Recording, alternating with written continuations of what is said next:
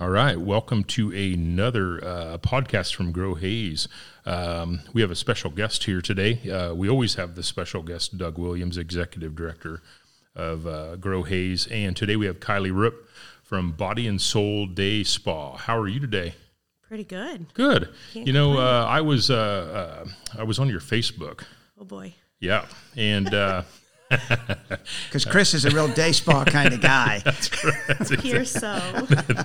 And I can't help but to, I saw something you shared within the day, and it says, strong women never give up. We might need a coffee, a cry, or even a day in bed, but we always come back stronger. Yes. You're going to have to explain this to us. It's interesting you bring that up. I truly feel like a lot of times as women, we're kind of taught, you don't speak up. You're conditioned to just kind of sit back on the sidelines. And I think sometimes when you are strong or when you do take big leaps, a lot of times it's like you have this fear of failure, this fear of success, and then you have these moments where everything you've worked for starts happening for you, and it's kind of scary, but then you get kicked down, and it's like, okay, how do we reset? You go grab some coffee, you drive around the block a few times and cry and come back and be better than ever. Does it, when you say, and obviously this isn't something you wrote, but right. When it says come back stronger, what exactly, what is that? What is coming back stronger? I mean, what is it? I always think back to this moment in my life where I thought I was at my highest high. I was managing an amazing salon and spa in Phoenix, and I thought I was untouchable, and I got fired. And it was one of those moments where it was like, oh my gosh. And at the time I thought, how am I ever going to recover from this? Nobody's going to want to hire me now. And really was a life-changing moment for me of like, holy cow, you always have to continue to reinvest in yourself and education and all of that. And look where I'm at now. It's like and the lady that ended up firing me actually is now one of my best mentors. And I hire her twice a year to come and do a private team retreat with my team at the spa. And it was the best thing that ever happened to me. And I think back, if I didn't have that moment of getting completely kicked down, it humbled me a lot. So that's actually interesting that you hire her to come back. Yeah. I mean, I would think a lot of people would be pretty upset and be like, well, damn you. Yeah. I mean, it took a couple of years. Wasn't the next day. Yeah, I know. No, it wasn't the next day. I mean, it was definitely after a lot of personal development and just realizing that I needed to be fired. I needed to be knocked down a little bit to teach me some life lessons. And yeah, like I said, now we just spent a weekend in Kansas City with her, with my whole team, and she's coming back in August. And yeah, I respect her a lot and realize I have a lot to learn from her. I think that's interesting. Doug, have you ever been kicked down like that?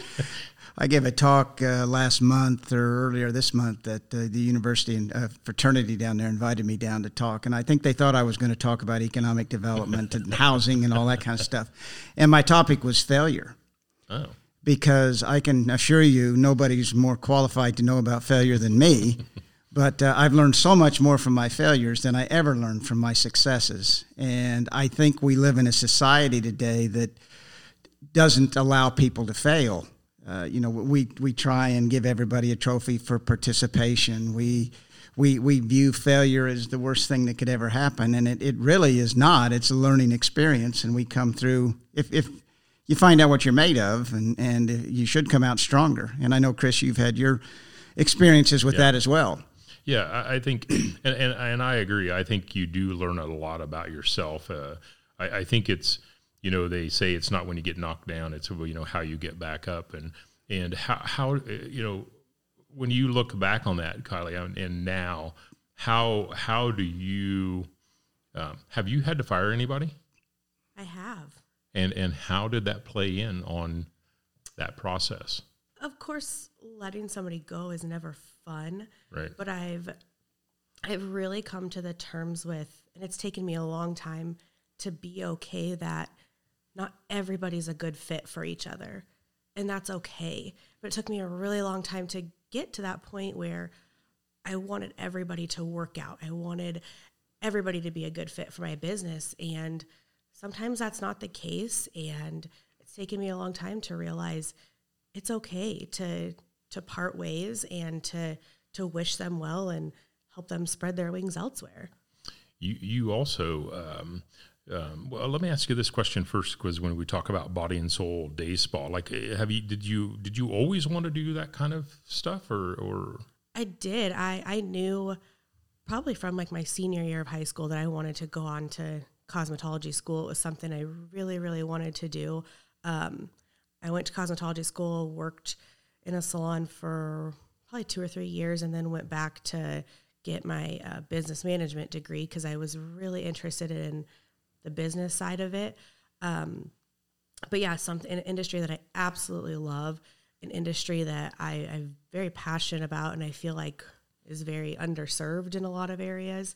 And I'm so happy to kind of change that perception for our industry, even here in rural Kansas. Right. How has your business management degree treated you? I mean, how's it played a role? Did it play a role? What are some maybe positives, negatives?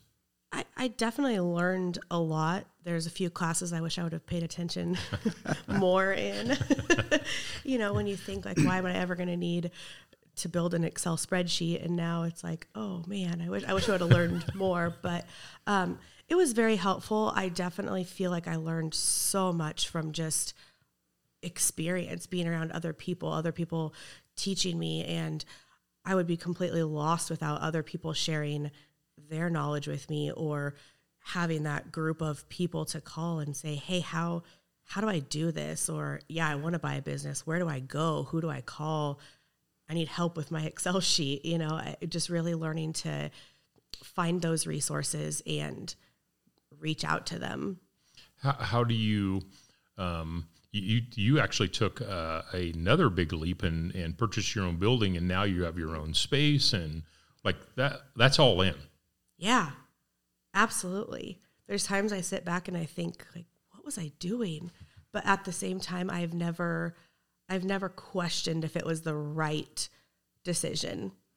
I know for a fact it was the best thing for myself, for my company, for my team, my family. It's one of those, you jump in and of course you have those moments of, what did I just sign up for? But at the same time, you just, we talk a lot about that gut feeling. And I mean, I got told no many, many times going up to buy the business, and, don't do it. But I knew it was something bigger. Doug, how do you juggle, like, we have a business owners renting, and then that idea between renting and owning, it's a lot of times it's always better to own, and not always. It's sometimes you're better to rent. Well, there is a difference. I mean, sometimes, yeah, it's great to own. You build equity and you control your own destiny. You make improvements to the property and you theoretically get those back. But I've seen lots of situations where maybe your business changes and has to relocate because of physical growth or what have you. So you'd have been better off to have rented in those cases. So it can go both ways. It just depends on the individual situation. I think Kylie got enough space to do what she wants to do.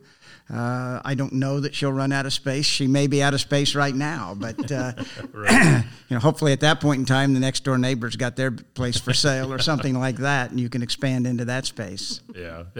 Do you, as being a woman, as being a young woman in business for yourself, like how do you find it takes courage to do that. How do you? How do you answer that question first? Where's the courage come from? I guess I've always just been somebody that has been really comfortable with going with my gut and doing doing what I feel is best for myself, and really just not being afraid, I guess, to just take the leap to do it. And as Doug said earlier, sometimes you're going to fail, and I've learned to be okay with that, but realizing that the reward is so much better than the risk, and really just finding that great group of mentors and other women that have done it and that have balanced it. I guess I shouldn't say balance, because I don't think that's a real thing. Is balance, right? But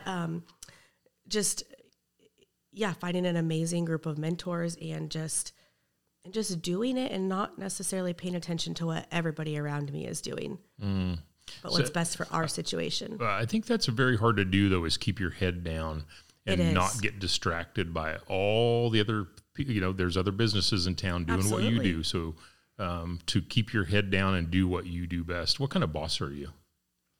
I think I'm a really fun boss. I feel like I'm very, we celebrate often. We, every week we have we call them team celebrations on Friday mornings, where we get together, we debrief the week previously, what worked for us, what didn't work for us, what can we shift, what can we celebrate. And I think I would consider myself a very involved boss, where I want to make sure they're getting what they need. And, but also I feel like I'm very understanding and very compassionate when I need to be. And you're obviously, you mentioned earlier, you fire someone, so you're capable of putting your foot down. Yeah. Boundaries. Got to have boundaries. Again, another thing that took me a very long time to realize the importance of, but it feels good. Yeah. When you get to that point of saying, these are our company standards, and really takes the personalization out of it, takes a lot of the emotions out. It's just, these are our company standards. These are what we've all agreed to. Here they are. That's pretty cool. Do you, so let's say that you have a younger than you lady come in, and she's working for you, and her aspirations are to be you. Mm-hmm. How Cool. is that, it's not threatening? No. Because they may take everything you're teaching them and go down the road and recreate what you've created. Of course, that part's a little scary of, if they go right across the street and open up the same business, but I truly believe there's more than enough for everybody. I really do. That's pretty cool. How do you stay current, whether it's business or the business of day spa? I mean, how do you stay current, because you're busy? Yeah. You're busy. You have a life and a full-time business. Mm-hmm. Education is huge, and it's a big part of our company culture, is to always be continuously growing personally, professionally, and we do a lot of education events as a team. We really encourage them to do stuff on their own. They have continuing education hour requirements, and so I feel like always staying hungry for education, and I love, love, love learning. What would you say that would be your plateau where you can say, I'm successful? Like, is there a mark on the wall that you have set that you're like, when I hit that, I'm successful? Not necessarily. I think she has. Explain. Well, she's managed that business. She's bought that gotcha. business. She's gotten to a new building. She's kept it going now for, I don't know how long, several years. She has a good staff. She's got a good reputation in the community. I think she's hit that mark of being successful. It's just a matter of how successful and what you consider success. Well, and I think that's my question, because I'm going to throw something out there. I remember in our entrepreneur class, you looked at me and you said that the day I have goats, Yes, I knew that was going to get brought up. The animals. It's all about the animals. Yeah. If I remember, you looked and you kind of said, "Well, when I have goats, I will be successful." Yes. Or what? it's an interesting thing because I've thought of that myself. Is what's my not end point, but what, right. like you said, what does success mean? And I think just it's a really cool but a really scary feeling. And I feel like sometimes the fear of success is just as great as the fear of failure. And that's interesting. Yeah, it's one of those where you get to this point, like Doug said, we have our own building. I have an amazing team of people. How do you not screw it up? You get this fear of like, everything's going so well, I don't want to mess it up. And, but heck yeah, I would love to have some goats and some ducks. And I could have brought you 4 of them because I had to get rid of them. I think that's funny how when you're on one side looking at somebody else, I've always done that too. You look at somebody, gosh, that's the plateau of success right there. Yeah. And I think you said one thing, and it's that staying hungry. Mm-hmm. It's kind of your drive to, is there a difference today getting up in the morning between, 5 years ago to today? I mean, how does that, what thoughts go through your head in the mornings?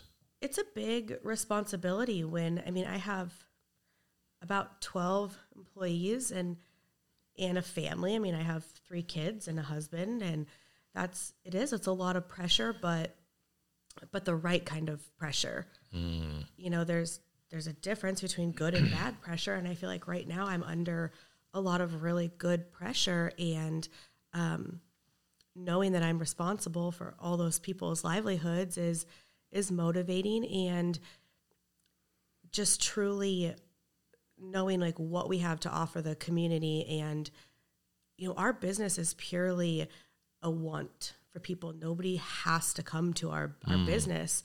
And that's a huge honor to me that people choose to come spend their money with us. And I just keep thinking, how can we continue to improve? So I want to bring up the same thing I always bring up, Doug, and that's succession planning. Should she be thinking about down the road? She's pretty young, but should she be thinking, where does this all go? Sure, she should be thinking that. And not necessarily just down the road. We've talked about it before, but things happen. Right. You don't know, nobody's promised tomorrow. And so, what happens if Kylie can't come to work tomorrow? What happens? There ought to be some plan in place as to how those 12 employees don't have to worry about going to a different spa or finding a different place to work. So, she needs one. Have you been thinking about that at all? I hear you guys ask people that on the podcast, and I thought, oh my gosh, like what would I say? But it's a very valid question, and it's kind of a scary one in a way. I watch my parents are at that point in their business where they're about ready to retire. And I think they're kind of at that point of thinking, man, what do we do? And I don't know yet what I'm going to do. I would absolutely love to be able to let somebody else take the reins eventually and continue it going for many, many years. But it's a very good thing of, I guess I just don't even know where to start, or how do you start thinking about something like that? Well, and that's where you start. You start thinking about it, and you start, because you've got a large investment, you've got a large asset there, and, as I said, it's not just about retirement or when you sell out for $10 million. It's about what happens if something happens and tomorrow I can't come to work anymore. Right. How does that business keep going? How does that business gets sold, or we find a new owner or a manager? Those are things that need to be thought about at some point in time. And I get you can't spend all your time thinking about that, but you need to spend some time thinking about it. That's good stuff. Okay. Maybe not my last question, my second to last question. Give a young lady out there advice. I say go for it. Find whatever it is that you love and you're passionate about. I say go for it, and don't be scared. That's cool. Now my last question before we wrap up. You have the key to the building over there on the table, and you go down there and you put that key in. What crosses your mind?